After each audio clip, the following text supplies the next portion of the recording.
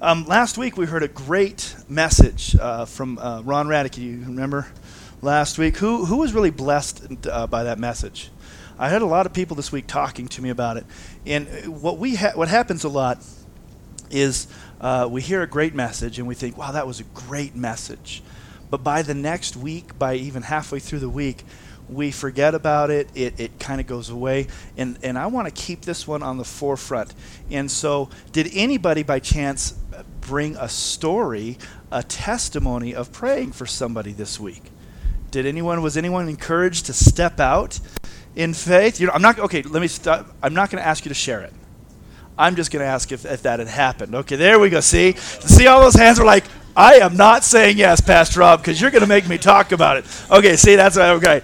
I get it, because I understand. So now, if you were just anywhere this week in a situation, maybe in a line somewhere, and something was happening around you, and you remembered the message, and you became aware of the opportunity, but maybe didn't have it or didn't take the opportunity, raise your hand to pray with somebody. That happened this week for me. I was in a line at DIY, and it was just what Ron talked about of looking for the opportunity to pray for somebody. And I was standing in the line at DIY, and the guys behind me were talking, and one of the guys started talking about how he had cancer, or had cancer. And I was like, okay, I'm listening. I'm going to maybe jump in there. And next thing I know, though, he's like, but I'm all better, and I don't know exactly what happened. And so I didn't feel like it was the right time to swoop in with a testimony. But what's good is that we're encouraged to be open and looking and listening for these opportunities. And I don't want that to go away. Because as he talked about, and this isn't the message, it's kind of a free message. So after I give the little message, we'll take another offering before the next message.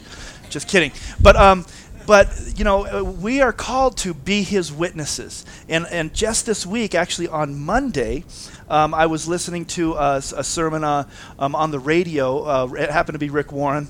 And he was talking about, funny enough, he was talking about sharing your faith and being a witness. And he wasn't using the word evangelism for most of the message. Finally, he says, guys, this is called evangelism, but we don't want to say evangelism because the moment in church you say you have to do evangelism, everybody freaks out.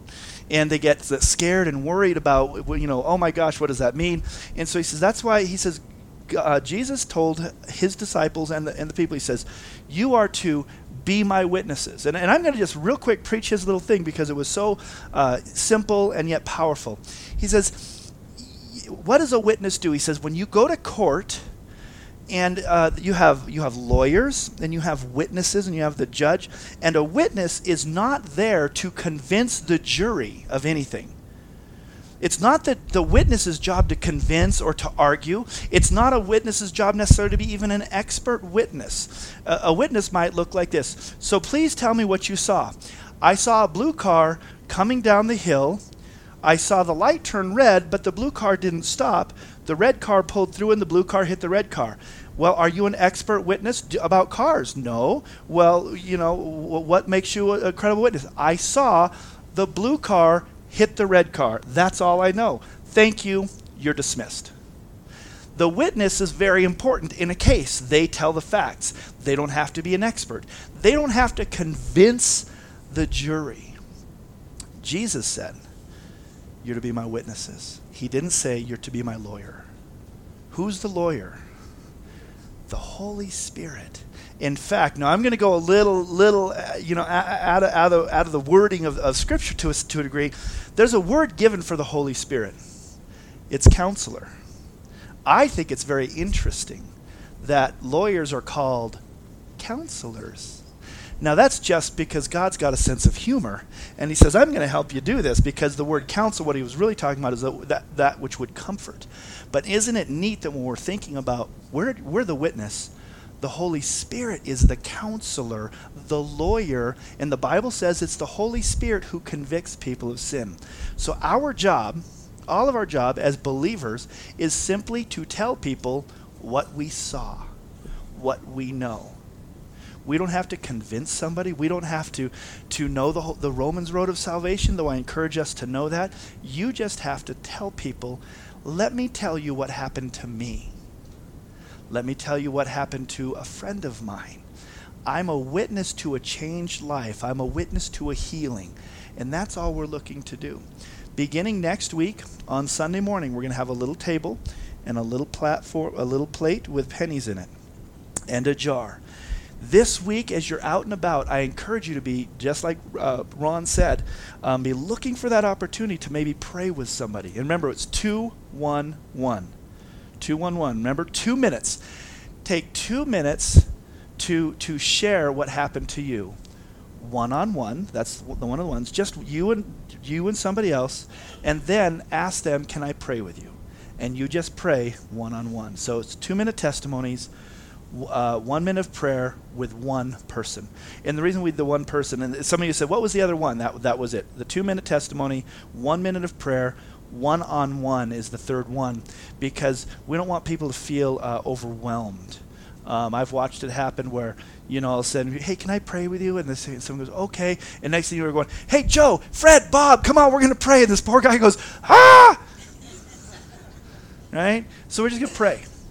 And then all your job is next week is to come in and take a penny, if you did that, and drop it in the jar. Just drop it in the jar. And we're going to see how many opportunities that we're now taking to share God, share what happened to us with somebody else. Now, if you would like to share your story, today after church we're going to launch our 211 at bigbearchristiancenter.org. 211, the number 211 at bigbearchristiancenter.org. You can send an email and share your story with us, and then we'll get in touch with you so that you can then maybe next week or the week after begin to share your story in less than 2 minutes with us. Now, if you can take we're going to hold to that. It's going to be a short testimony. You don't have to get up, probably more like a minute, because you're only talking with this guy for 2 minutes, so you better not have a 10-minute story about talking to somebody for 2 minutes. Come on. Anyway, so 211 at bigbearchristiancenter.org. Drop it in an offering box at the back of the church. Slip it under the door midweek, whatever. Get those things to us if you want to share. But if you don't want to share, but you still want to share your story, please do that. And just if you want, you put, I'm not going to share. I don't want to talk. And we'll talk about that. Hopefully, eventually, you'll start hearing these other stories, and we'll hear your story, or maybe we'll just read yours, okay? 211. Let's keep doing that, because we're called to be his witnesses. The Bible says that we are supposed to be the salt of the earth, right? Well, if we're the salt, then this building we're in is the salt shaker.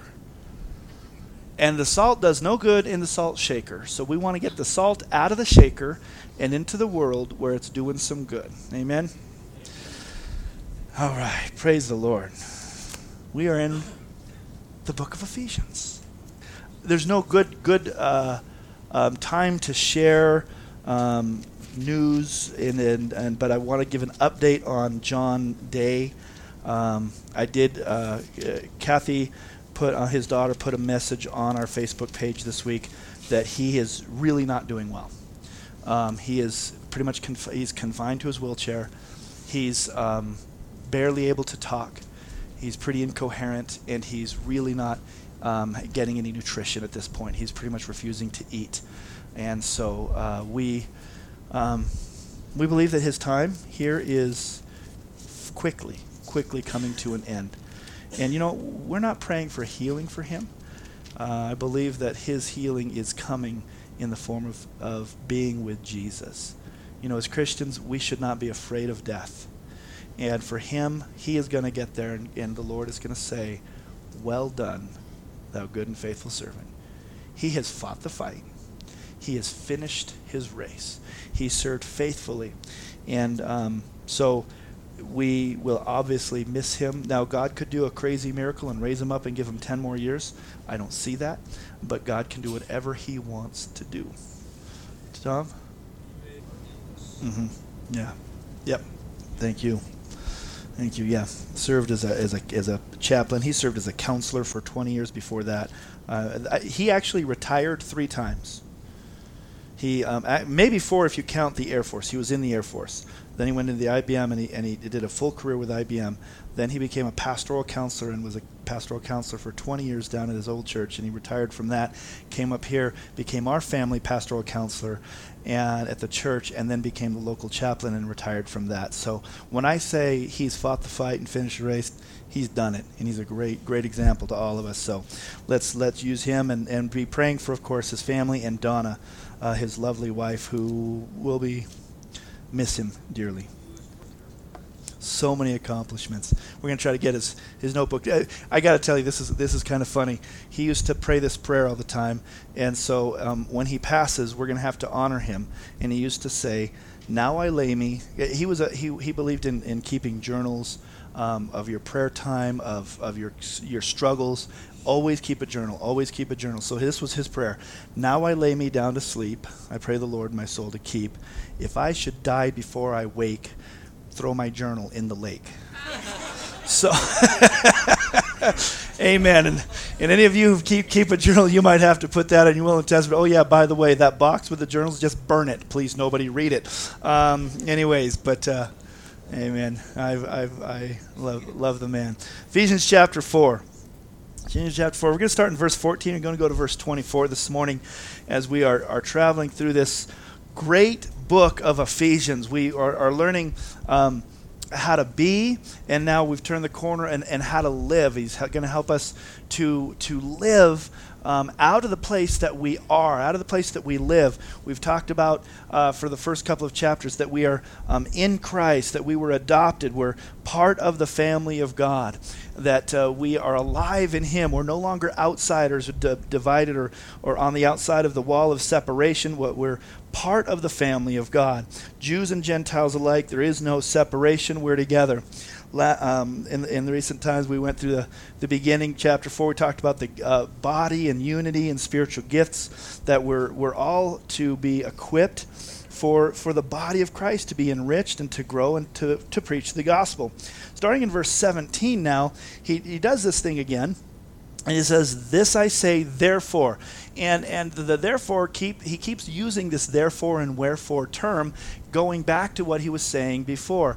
Because of these things that he just talked about, we should do this. And so we're going to start this off with the therefore of how we're supposed to live.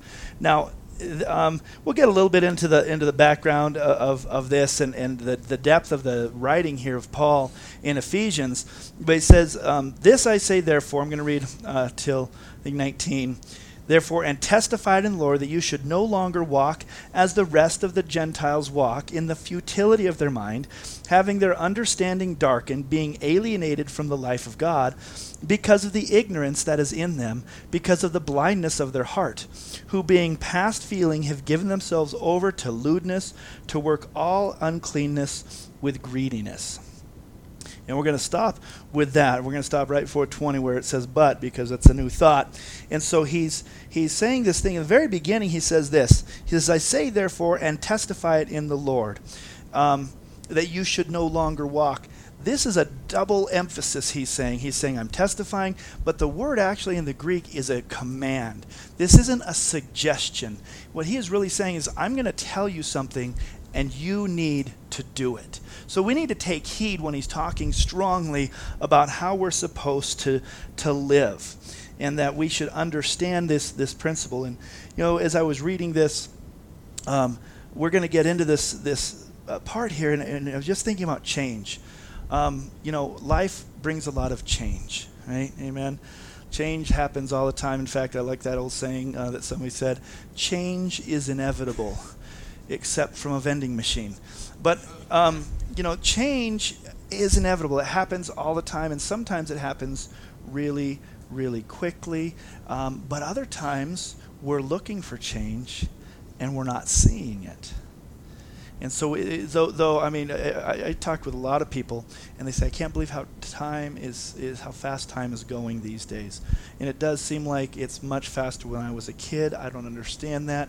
Did you realize it's September 2nd now?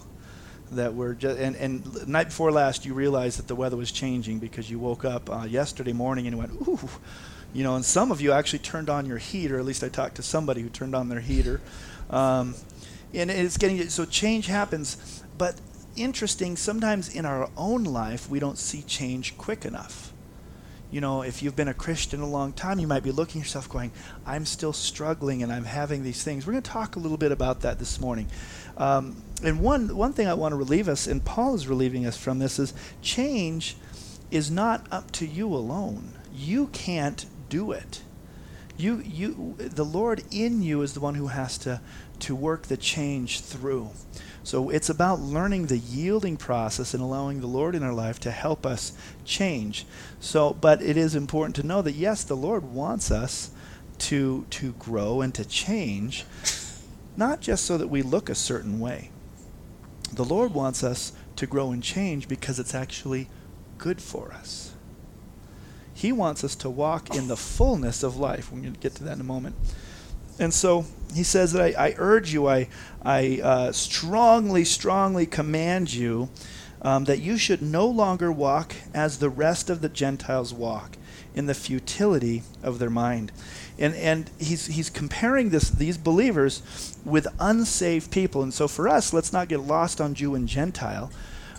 Because really what he's making the point is that the Gentiles were outside of the family of God. That's just what he's saying. So for us, we're gonna just talk about those who are unsaved. Those who are unsaved. We as Christians, if you're a believer this morning, seated in here, we're called to be different than we used to be before we were Christians. We're called to live and be different than those who haven't called on Jesus yet, who haven't received Christ as their Savior. Now, don't get me wrong. I'm not trying to build this thing that we're better by any means, because here's what the Bible says about the Gentiles, about those who don't. They're walking in the futility of their mind. Now, it says they have their understanding darkened, and they are alienated from, look at this if you're underlining things, alienated from the life of God. Life of God. Not just alienated from God. We talk about that a lot. That, those who don't know Christ, they're apart from God. But they're not just apart from God, they're apart from the life of God. And this is a key for us. Life is only in Christ. Life is only in God. Can you have happiness outside of God? Absolutely. I've seen people, they seem pretty happy, they don't know the Lord. But true life, true hope, true joy comes in the life of God, and it only happens for believers. So those that are unsaved, it's not to separate them and make them bad. What is to help us understand is that we are different. We used to be like that, and he's calling us to not walk like people who don't have Christ, who have this thinking that's futile.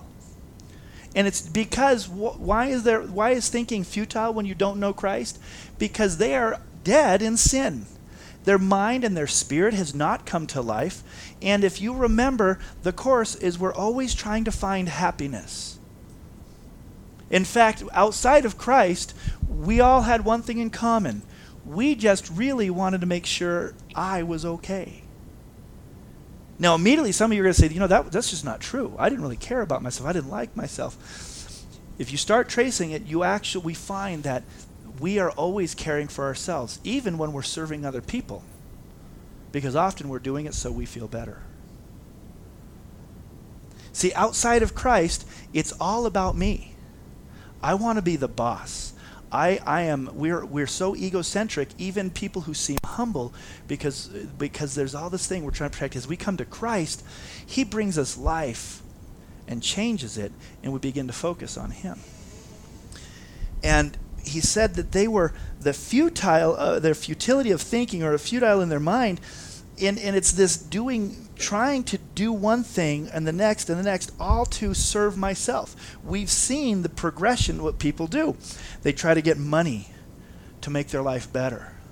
In this nation, we find that there's people working so hard to amass money to get things, because those things are going to finally bring us joy.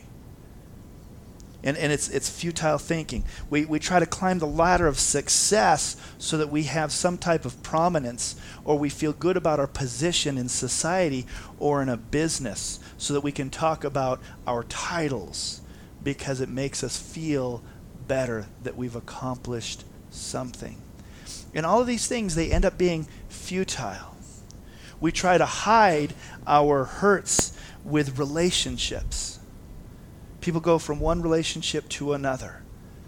And it's, so often it's self-serving. They're in this relationship, and it's all about, how am I going to feel? What can you do for me in this relationship? It's futile. We see the futility of looking to alcohol and to drugs, to substances to bring joy.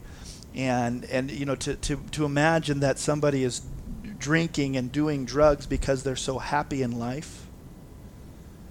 It's an escape. And the thinking is futile, but to their benefit, even the scriptures talk about that it's their ignorance, and it even says in their ignorance, and we understand the alien from the life of God because of the ignorance that is in them. And that word there is not stupidity. It's really a word that says they just don't know. They don't know because they have not been enlightened to God. And that's where we come in, and that's not the message, but that's where we as believers come in to help people with their ignorance. They just don't know any better. Have you ever seen somebody doing something that was, you're just watching them going, that's not going to work? You've been there and you've done that, and you're watching them, whether they're it's like a little kid who puts their fingers in the little Chinese thing and they're just pulling. They start pulling harder, and you go, that's not going to work. And you go, because they're ignorant. They don't have the information. Well, this isn't just about ignorance that needs information. This is ignorance that needs enlightenment from the Spirit of God. Because without God, who's alive and living, we're going to talk about this. This gets really good. You cannot figure it out. The key is missing. There is no figuring it out. You try, and you try, and you try, and you try, and it doesn't work. It only happens when we come to Christ, because then our spirit becomes alive, and that's when we stop walking. And but we're talking to us as believers today, and Paul is saying that we're not supposed to walk, do life, do everything, peripateo. We've talked about this word a lot in the book of Ephesians. Do life, live the way the rest of the Gentiles do life, in the futility of mind. Then it goes on and says, their understanding is darkened. They're apart from the life of God. That was us. We weren't alive. We were dead. The Bible says in Romans, we are dead in our trespasses because of the ignorance that is in them. But here's another part here. In the New King James, it says, because of the blindness of their heart. The blindness of their heart. If you're reading along with me, other versions actually have a better word in there. Blindness is not the right word. I like the New King James. It really made a mistake in this one. It's not blindness. It's a hardening. It's a hardening of their heart. They would even use it when they basically, to cauterize a wound. They would hope it would harden up so it would close up. It's not just that they can't see, it's a hardening. And you know what happens when things get hardened? They lose sensitivity. The longer you stay in the world, your heart becomes hardened.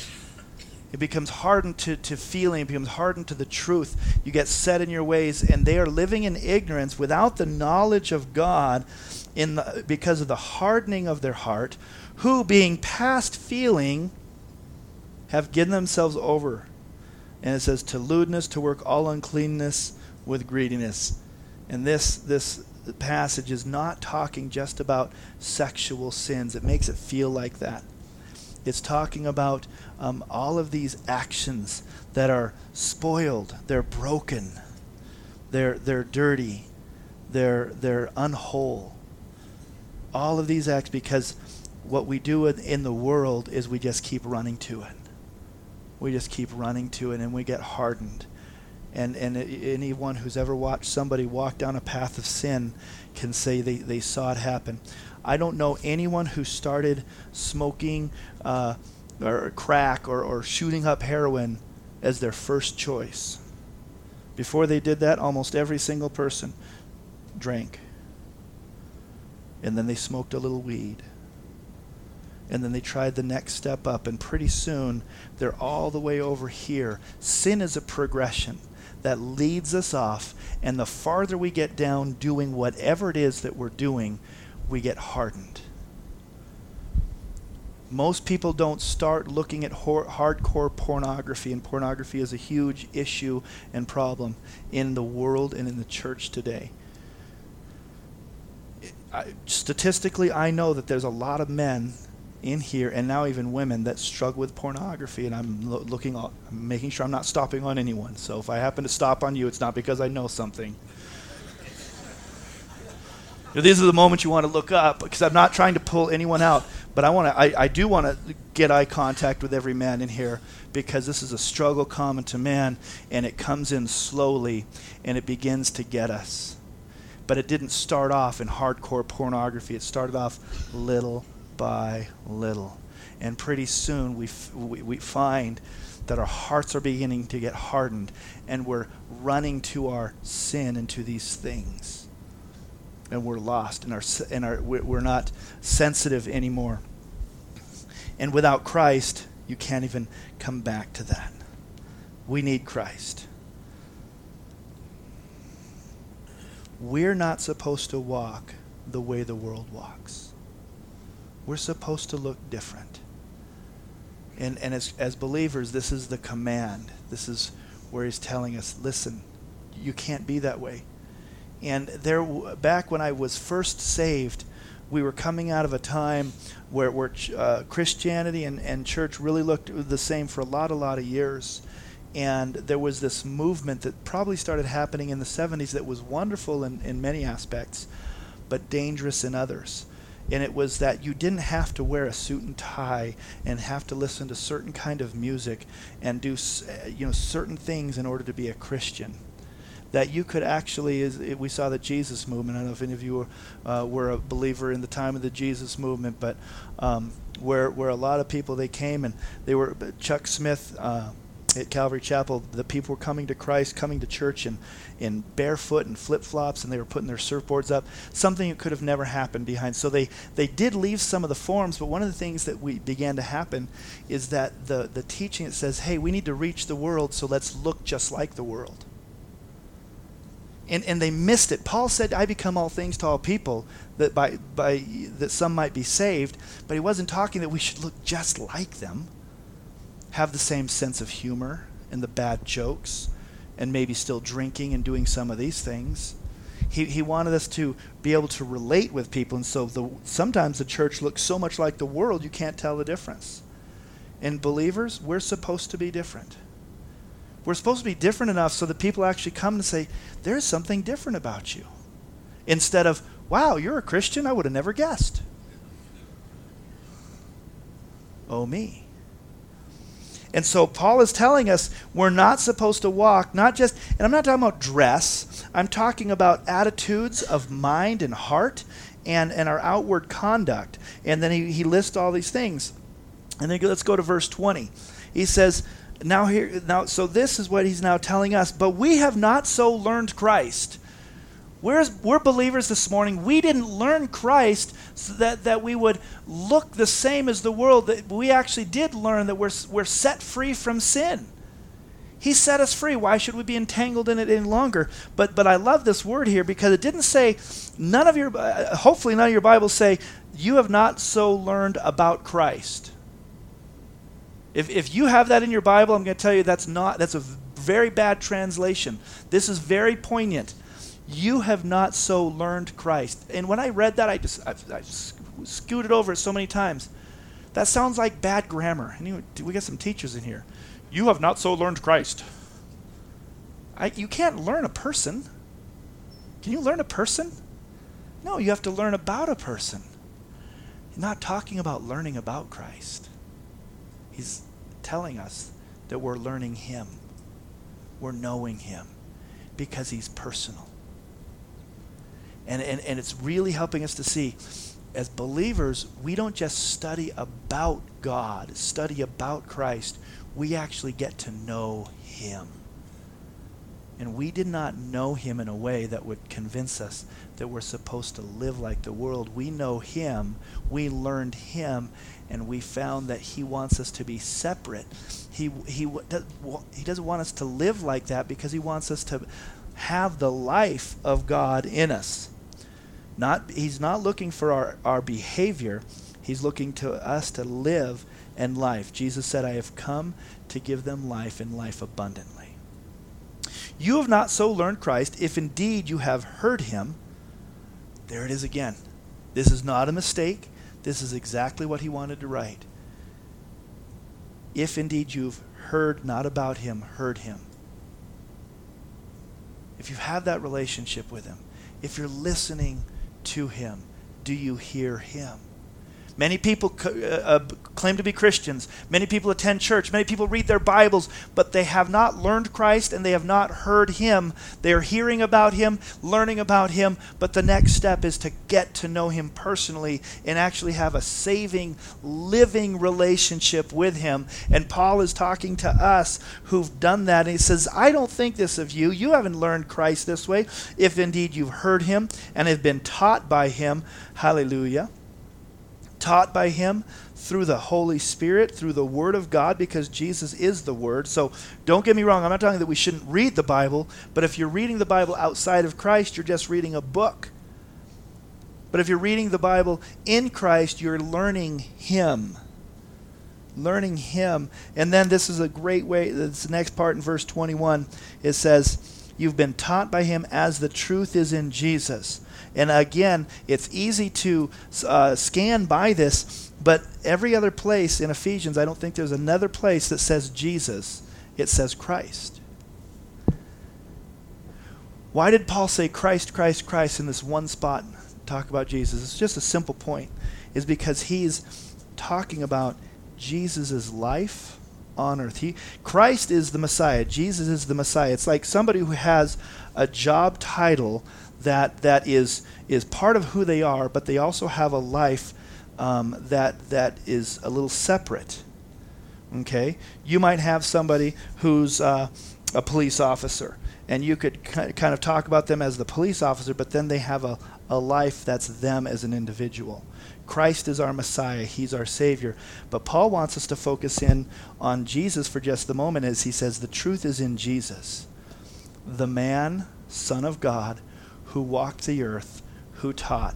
What did he teach? How did he live? What example did he live?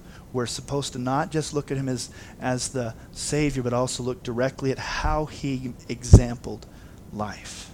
And the truth is in his life. And if there was somebody who was able to be friends with sinners and yet be different, it was Jesus Christ. He was not afraid to walk, to dine, to be with those who were outside of the Jewish faith. He was never afraid of that. But when he was inside, there was something different that he brought to the table. Church, we are supposed to live the same way. We're not supposed to be holier than thou people who people are afraid to talk to. Ron was talking about going out on the streets with the big Bible. There was actually one guy on our outreaches. He would show up. We nicknamed him Books, because he literally went out onto the streets of Hollywood with a commentary that was like this thick and a Bible and another book. And he had all these books, and he would carry them around and try to talk to people about Jesus. And the people would see him and they'd run. I mean, he's either selling encyclopedias or whatever he's got has got nothing that I want. Right? And so when you go out on the street, you go and you bring the life of God. You're not bringing the books. And so, boy, that tangent just messed me up. So let's just get back here. That's right. We're talking about Jesus being able to be friends with sinners and live in them. But when you come, you bring, and I'm going to focus in on the life of God. You're not alienated from the life of God. You live in the life of God. We carry the life of Christ in us. Everywhere we go, we're supposed to continue to do that. And we have to walk in a way that doesn't bring us back to death, but we live in the life of God. We've heard him. We've been taught by him. We see the truth is in Jesus. And then starting in verse 22. That you what? Put off concerning your former conduct the old man which grows corrupt according to the deceitful lusts. 1. 2. That you be renewed in the spirit of your mind.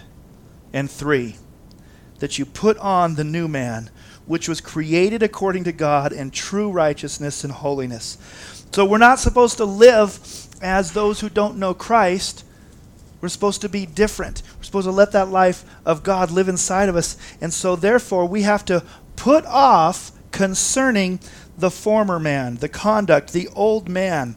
And I love this because when we were in the world unsaved, before Christ found us, remember we didn't find Christ, he found us. Christ was never lost. When he found us, when we received his gift that he had been offering forever to us, we finally decided to receive it. We went from death to life immediately. It just happened. Your spirit became alive, and you became a new creation.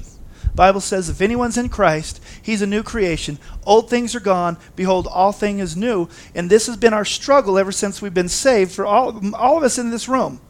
They're going, I know somehow that I'm a new creation. Why do I still struggle in the sin? Paul did the same thing. But he says we're going to put off the old man, the old conduct. We're going to be renewed, and we're going to put on. When we come to Christ, sometimes we're taught poorly. Sometimes we hear poorly. Maybe it's not even taught poorly, but sometimes we hear poorly that you need to change your behavior. Stop doing this, start doing this. And so sometimes it's a lot harder to stop doing this, but easier to start doing this. So we tried that.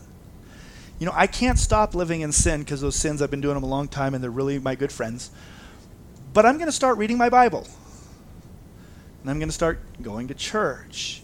And I'm going to start trying to do all these things. But we find that we're having this difficulty putting on the new stuff because we didn't take off the old stuff. Before you put on, you have to put off. And spiritually, it's done.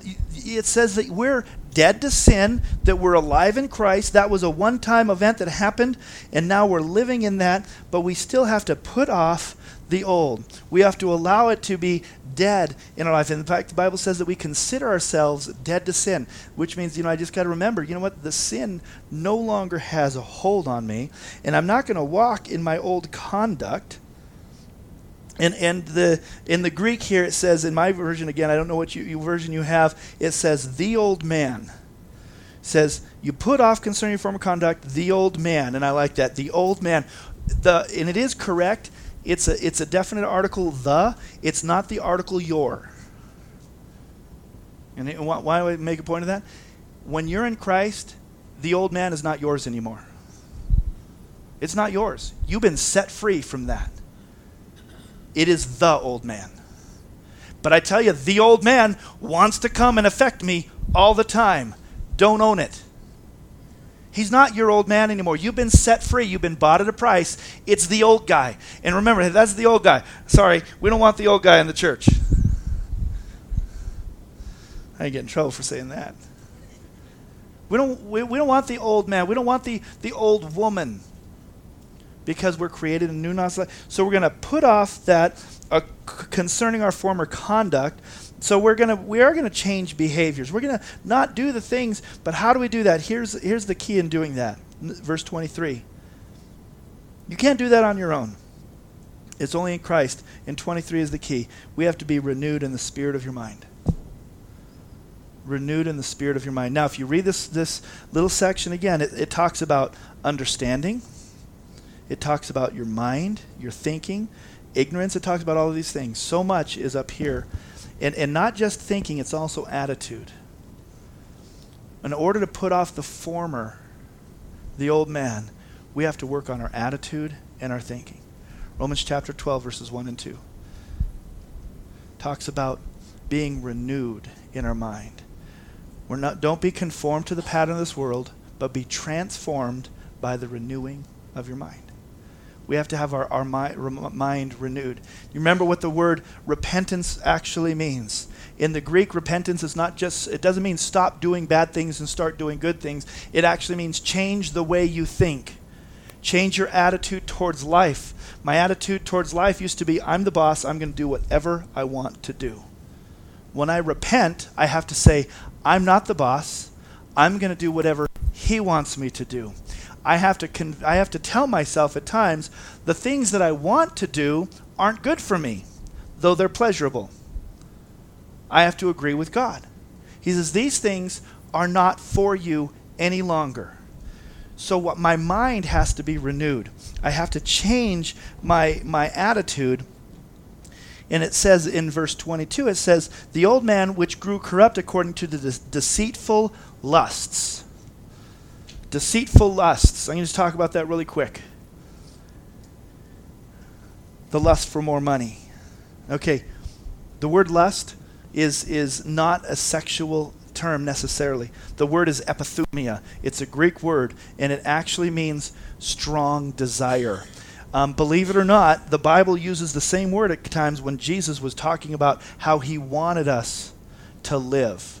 He actually used the same word. He lusted. In other words, he had a strong desire. But when it talks about deceitful lusts, rather than think of it sexually, I'm going to help us all today from here on. When you see that, think of it as an urge. Anyone ever have an urge?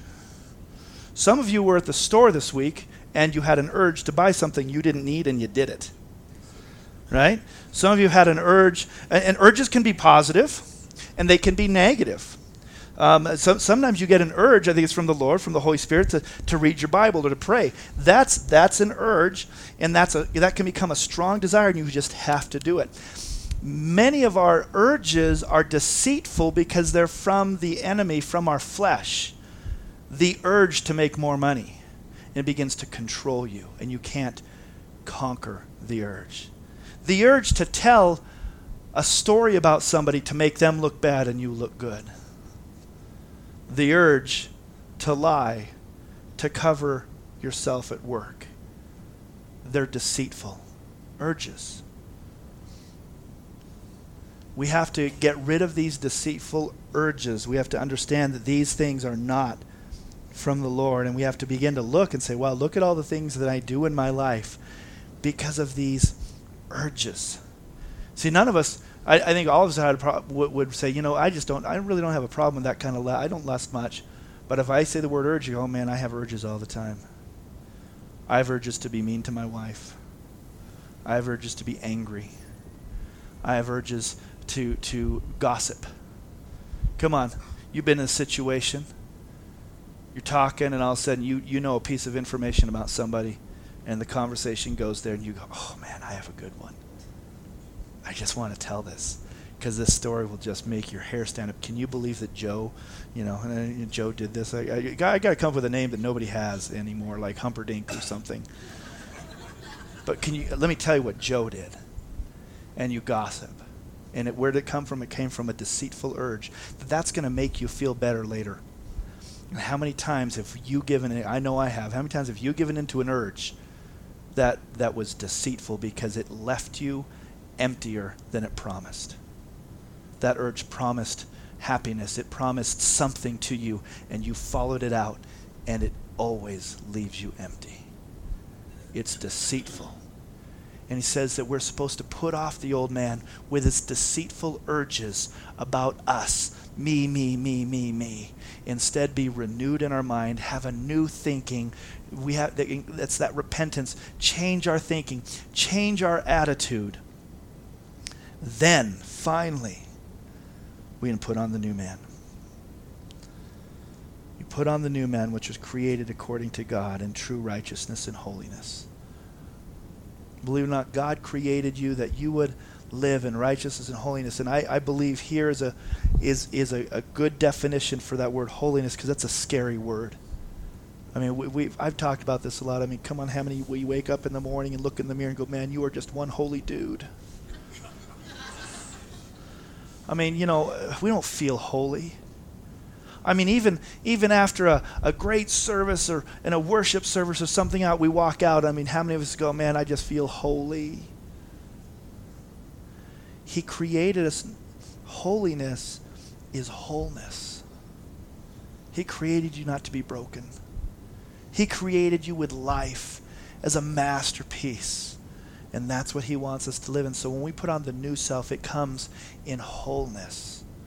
As we change our attitudes and our thinking, we begin to put away the behavior, but also, most importantly, the attitudes that keep bringing us up to the brokenness, that keep bringing us up to the addictions, that keep bringing us up to the anger, that keep bringing us up to the things that are futile. And he says, no, I created you, the new man. In fact, if you're going to put the your anywhere, take it off of the old man and put it on the new man, because that is your new man. It's yours. You're in Christ. You don't have to work for it. The work was done. The work was absolutely done. It's a done deal. But we put off the old man and we accept and walk in the new man as we change our attitude and our thinking. And it's gonna take some effort. It's gonna take some effort. I'm gonna make up my computer stopped printing. So I'll get these made up for next week because I'm going to have them in the hallway. Attitudes to put off and what to replace it with. And I'm going to encourage you. We're going to put them in the bulletin next week. Dave's not, Dave, we're going to put them in the bulletin. It's a long list, but it's things that you find the thing that you're struggling with. And you're going to read the list and just be overwhelmed like I was. But what I want you to do this next week as you get this when you come Sunday is look for the things that you know that you're struggling with. The attitudes, the things. You're going to find out what it is that you put off and what you put on to replace it. We're going to walk in Jesus, in Christ. And we're going to do that. We're going to use this as our platform to go into communion.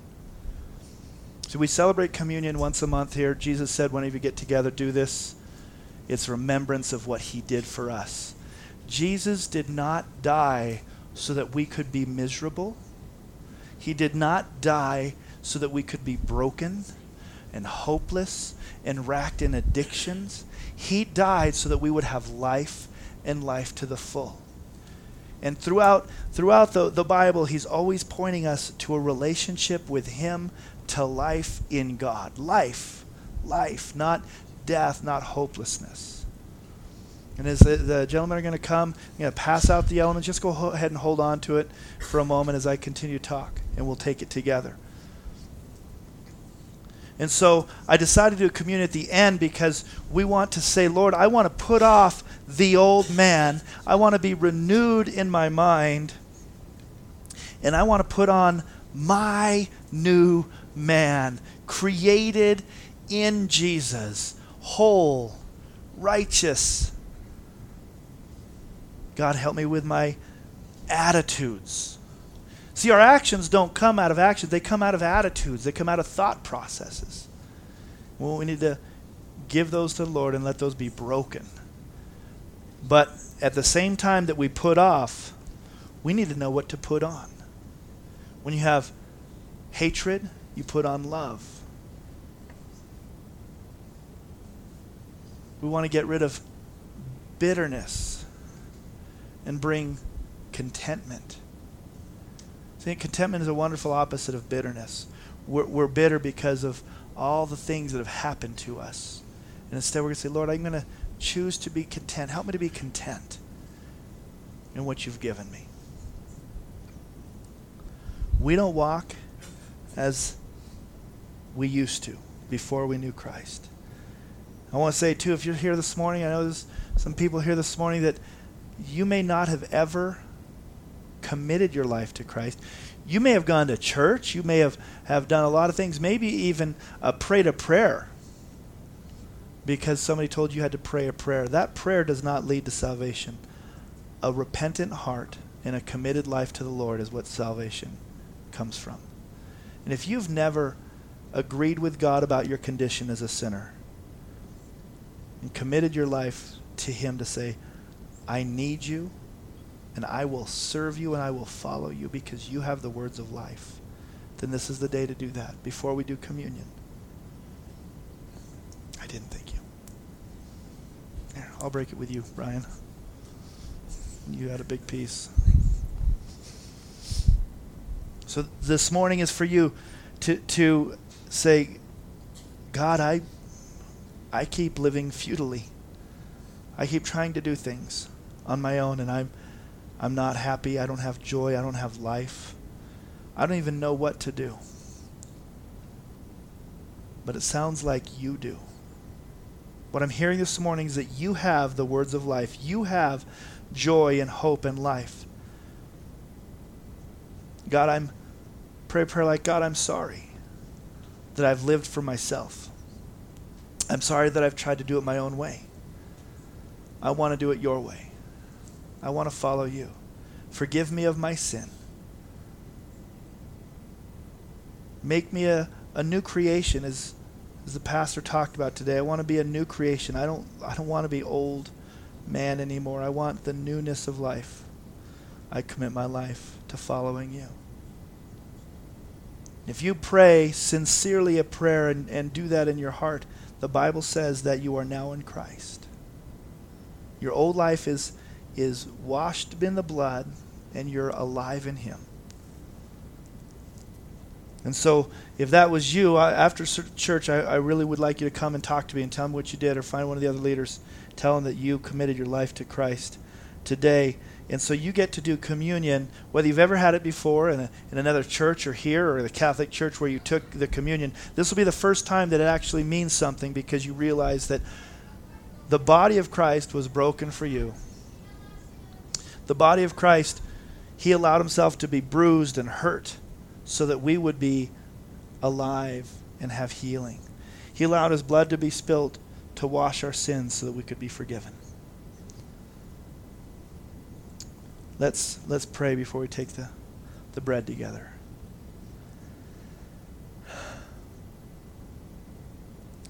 God, as we come to the table of the Lord today in communion, we thank you so much for what you did for us. God, you sent Jesus to be a sacrifice for my sin, for all the evil things that I did, all the evil things I thought. You sent Jesus to die for me, that my sins could be washed away, that I could be forgiven. You put me from death to life immediately. And this morning, Lord, you're asking me to put off my old man. Put off the old man with his deceitful lusts. Be renewed in my mind, and put on the new man that you created in righteousness and holiness. And that's what I want. God, help me to have a love for the word where you're going to show me the attitudes that I should have. Let that word come alive. God, I pray for everyone in here, God, that you would give them a love for the word of God so that they would know the attitudes that you desire us to have, and that we would be full of the life of God as we walk away, as we take off those dirty clothes and put on the garments of life. We thank you that can only happen because of the sacrifice. And so, Lord, we thank you for the bread of life that was in Jesus. Let's receive the bread together. And Lord, it's your blood, as we used to sing. It's your blood that cleanses me. It's your blood that washes me whiter than snow. God, I thank you that the Bible says that our sin, you've removed it from us as far as the east is from the west, and that you choose to remember our sin no more because of the blood of Jesus. We thank you for this juice that represents Christ's sacrifice for us. Let's take together. Amen. Lord, this new day, this is the day that you've made, and we rejoice in you. We commit ourselves to you to put on the new man after we've put off the old, and renew our mind. In Jesus' name, amen. Amen. Hallelujah. We'll see you through the week. Next week is the baptism, barbecue. And hey, if you accepted the Lord today and committed your life, I want to talk to you. Let's do a double deal. Next week you can be baptized. There's no waiting. We'll do it. Have a great week. If you want, you can go back. We're beginning to do some remodeling in the back of the church. We're going to be remodeling the kitchen, putting in a new heater, and we're going to be remodeling the men's restroom.